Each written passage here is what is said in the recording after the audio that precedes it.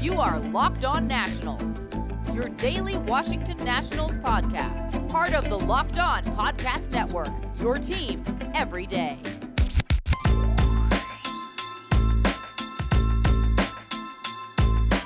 Hello everybody, Josh Neighbors here for the Locked On Nationals podcast. It is Friday, April 23rd, 2021. On tonight's show, which is brought to you by Locker Room, we'll be discussing the Nationals' 6-0 loss against the New York Mets. Talk about how great Jacob deGrom was tonight, because I think we really do have to appreciate how good he was.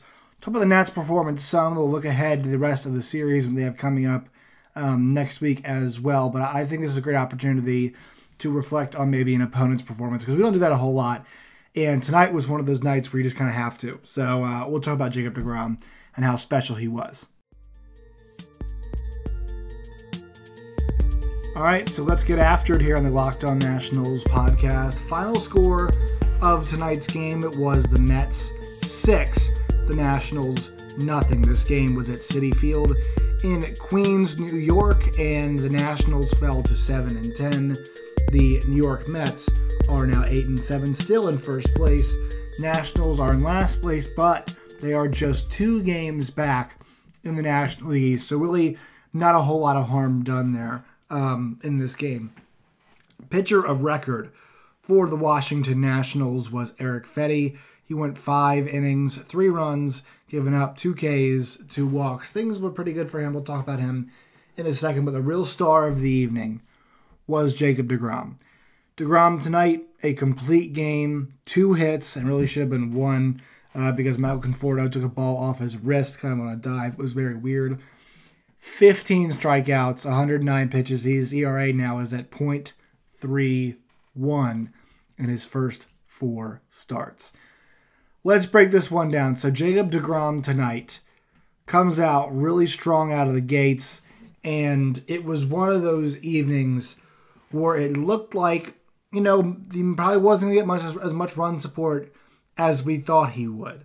We didn't think deGrom was going to get, a ton of support, and then things kind of came around later on in the game. Erick Fedde hits J.D. Davis when he's actually up in a count, and then I believe Jeff McNeil walked at that point after that, and following that, deGrom doubles into left.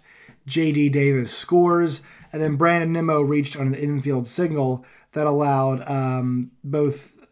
infield single, yes, that allowed McNeil and deGrom to both score as well. So, that was actually not an infield single. That one went to the outfield, and Stevenson couldn't make the throw at home. It was just too fast. On ESPN, for some reason, it says reached on infield single. I believe that ball was just a straight-up single into the outfield. And at that point, they finally had a 3-0 lead. Dom Smith singled left in the 7th inning. Nimmo scored to make it 4. Nimmo homers after another deGrom hit to make it 6-0. Jacob deGrom in this game also got 2 hits as well. deGrom was 2 for 4 in this game with an RBI. Now we can get to the pitching performance. There was a certain point, and I believe it came in like the 6th, especially the 7th inning when the Mets got up 3-0, where F.P. Santangelo and Bob Carpenter, the Nationals color analyst and their play-by-play guy, respectively, kind of got to the point where they were admiring the performance from deGrom, even though it was a 3-0 ball game. And what was so interesting to me about that is F.P. and Bob are normally very positive. They're very pro-Nats, but it was one of those evenings where you just kind of realized that they realized they knew what they were watching, and there was really no hope at that point either. And you just sit back and watch the other guy cook and just sit there and have your jaw hit the floor. And I'll say mostly about the first 7 innings, because I believe deGrom got the 15 strikeouts in those 7 innings. I don't think he got any towards the back 2. They talked about, he was 5 away from Max, because Max the 20 Ks, and he didn't get any of those in the back end. But really what was impressive to me was just kind of watching it was that sense of this was over, right? The sense of it was over for the Nationals from the outset. And FP and Bob talked about it. Are you going to blame the Nats for that? Can you really blame the Nats for what happened tonight? Jacob deGrom was pumping 101-mile-an-hour fastballs. It's not actually an aberration, friends. It's not a joke. Jacob deGrom was throwing 101-mile-an-hour fastballs late into this contest. Jacob deGrom was throwing them in the 7th inning. And Bob Carpenter told a story about when he was a kid. I forget what he was talking about, but they said, oh, he's throwing 93 in the 7th inning, and now we're watching Jacob deGrom throw 100. And for Jake, he's just using 3 pitches at this point in time, right? He's using the fastball, using the slider. Really just 2. I mean, fastball and sliders, all you need, a little bit of change-up in there as well. But those 3 pitches, when you throw 100 miles an hour, are really all you need. I mean, what else would you ask for from a guy when you've got that good command? I mean, he didn't walk anybody all night long tonight. So for him, he is, at this point, I mean, he is the peak of his powers. He really is. He is not, and I've watched a lot of him throughout his career. Obviously, now a lot of Nats fans have watched him as well. He's never looked to me to be this good. Like this, I know his 2 Cy Young seasons are absolutely ridiculous, and he's going to have a couple bad outings. I'm not sure he's ever looked that good like he looked tonight. The only good piece of hitting against him, I really thought was that Castro at bat. I mean, obviously, he had the one that Stevens hit to the outfield, but in my honest opinion, that was a ball Conforto should have caught. And so really we're talking about a guy that saved 1 pitch, was basically on the no-hitter. He was on the no-hitter kind of run, the peak, in my opinion. He was on the no-hitter playing where, they discussed, FP had mentioned it, how good Max looked when he had his 20 strikeout game. And he said, yeah, maybe Max, was that good. And then the no-hitter, obviously 17 Ks. And it's no hit. But he said, in terms of stuff, I mean, we love Max's fastball. Max's fastball didn't look like this. It didn't look that good. And for Jake, just in the end of that game, blowing it by people, 7 innings into the game. I mean, there are certain times in your life where you just have to sit back, especially in sports, and just be like, wow, what I'm watching is truly spectacular. Whether it be a music performance, whether it be a player's performance on the mound, whatever it is, there are certain times where we just sit there and you tip your cap, and I tweeted that from the Locked On Nationals account tonight. There are some times when you just tip your cap and you say, what I watched was truly marvelous. What I watched was truly spectacular. What I just saw, there's not very many people out there who can do it. And that was Jacob deGrom tonight. The last Rocky start was not excellent for him. No earned runs, 14 Ks, but got a little loose there towards the back end. Gave up a home run. It wasn't earned because of the errors that happened that preceded it. But it was not his best of the best. And even that Marlins start, the 14 Ks, not his best of the best. And you go back to the Philly start where Luis Rojas pulled him out, and you can talk about whether it was a good decision or not, first start of the season. But Jake asked for an extra day of rest, and you can say, well, they could have used you in that Cubs series. Nah, man. Tonight he was just lights out. Like this might have been the best start of his entire baseball career. This, in my opinion, I cannot think of a game where he looked better. And the chance of MVP were raining down on him. And rightfully so the entire game. I can't really say that Mets fans were wrong for chanting MVP over the course of tonight's contest. And it just started, I think, probably in the 5th inning, 6th inning.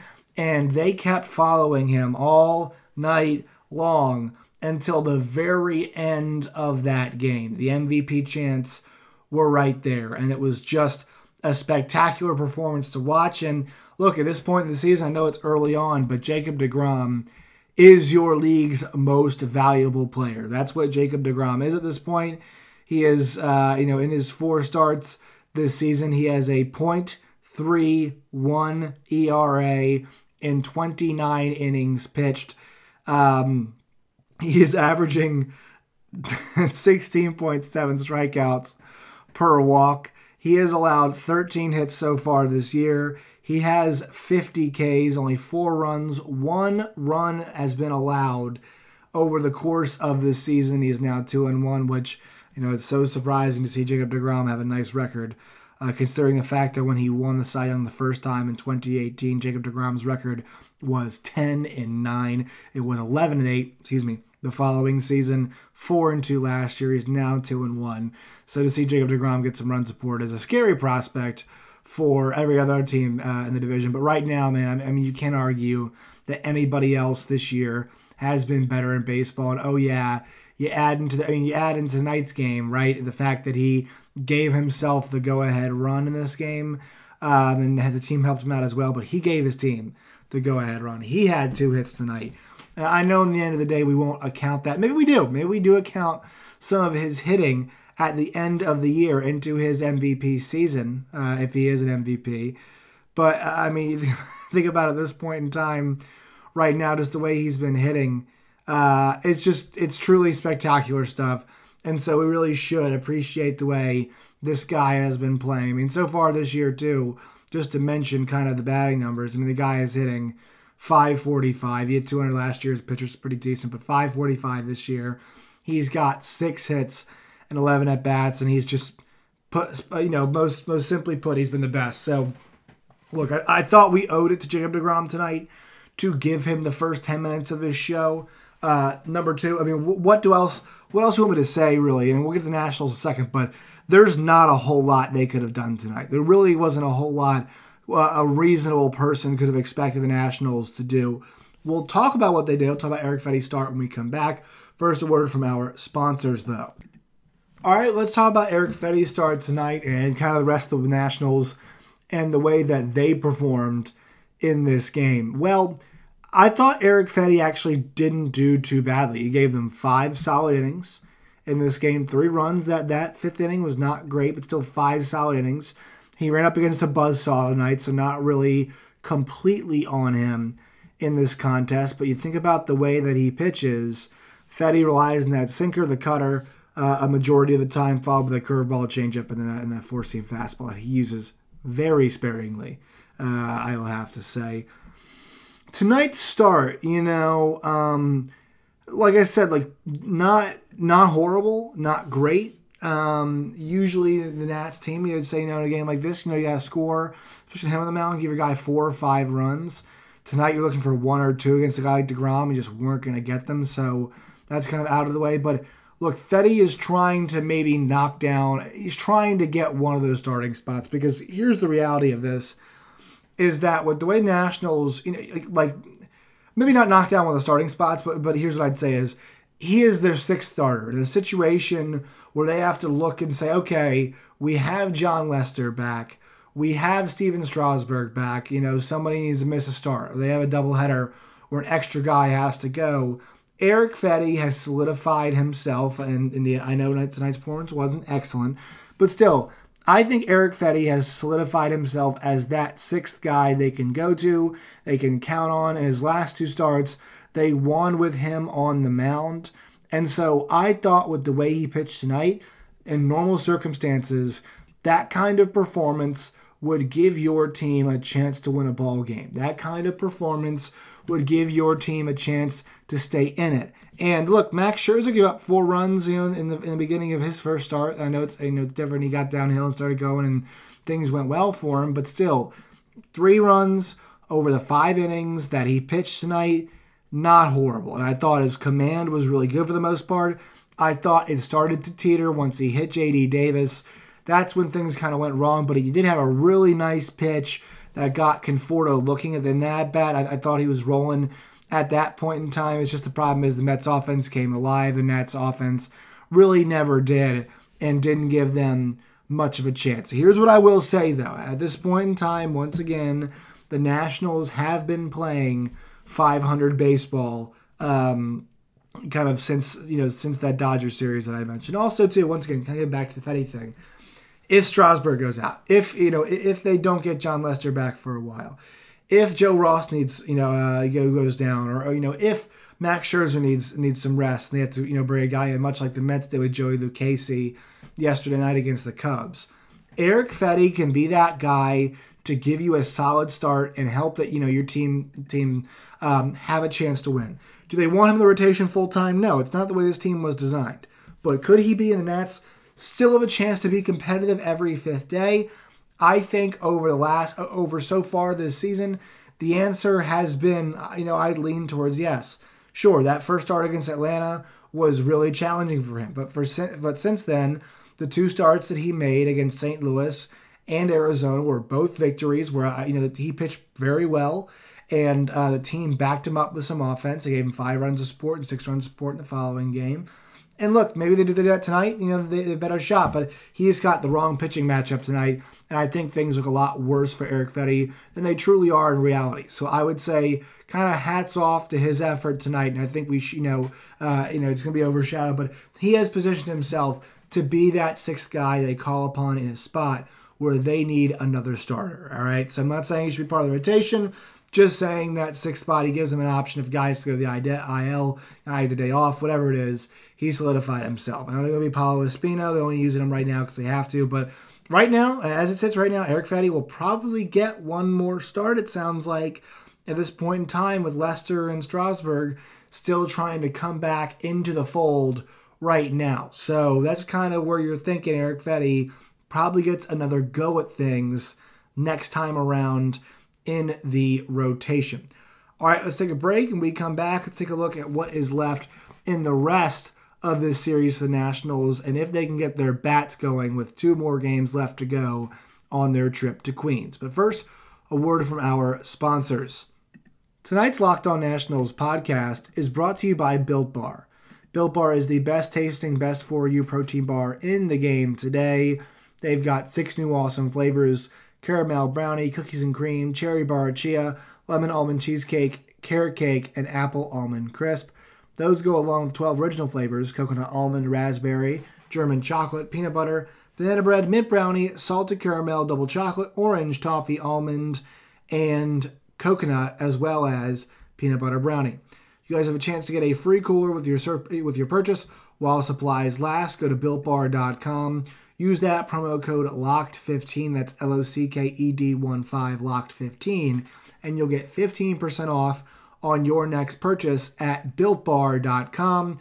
That's LOCKED15, LOCKED15, for 15% off at BuiltBar.com.